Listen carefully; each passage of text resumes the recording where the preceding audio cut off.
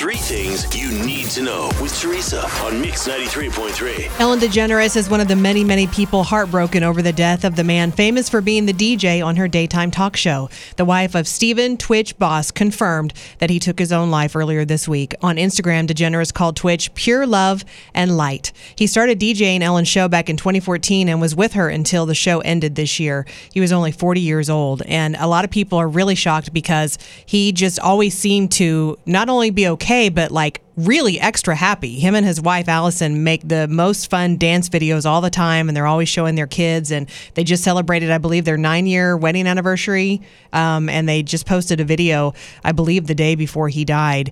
And a lot of people are pointing out that, you know, social media, first of all, is fake.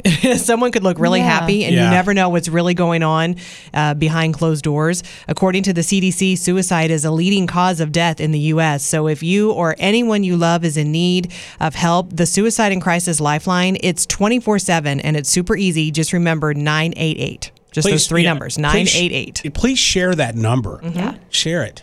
Henry Cavill is confirming his exit as Superman. Oh, why?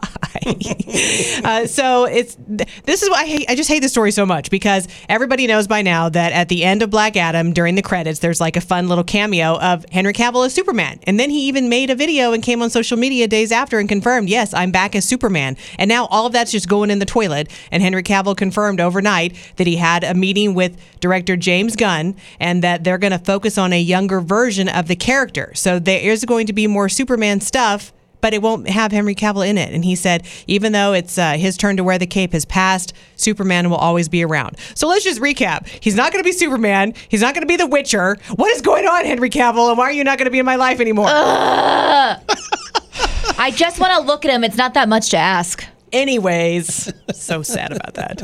And someone on Reddit, I think this is just cute. They asked guys to name things that women do that they just don't understand. Oh, I'd love to hear this.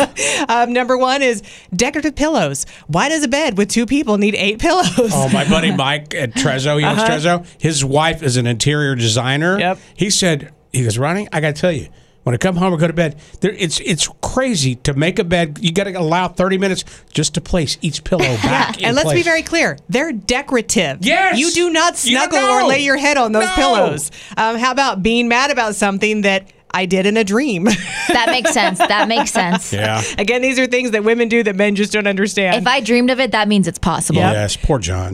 The obsession that women have with popping pimples. Why do they love it so much? I don't know. It's That's not like you. I don't just like it on anybody, just only on my spouse. How a lot of women don't dress for the occasion, they dress for the arrival. Then 5 minutes later, they're super uncomfortable and their feet hurt. That's fair also. Yes, it is. Things women do that men don't understand. The conversation where he says, "What's wrong?" And then she says, "Nothing." And he says, "Really? I can tell something's up." And then she says, "I said nothing." Tara. Listen, that's me every day.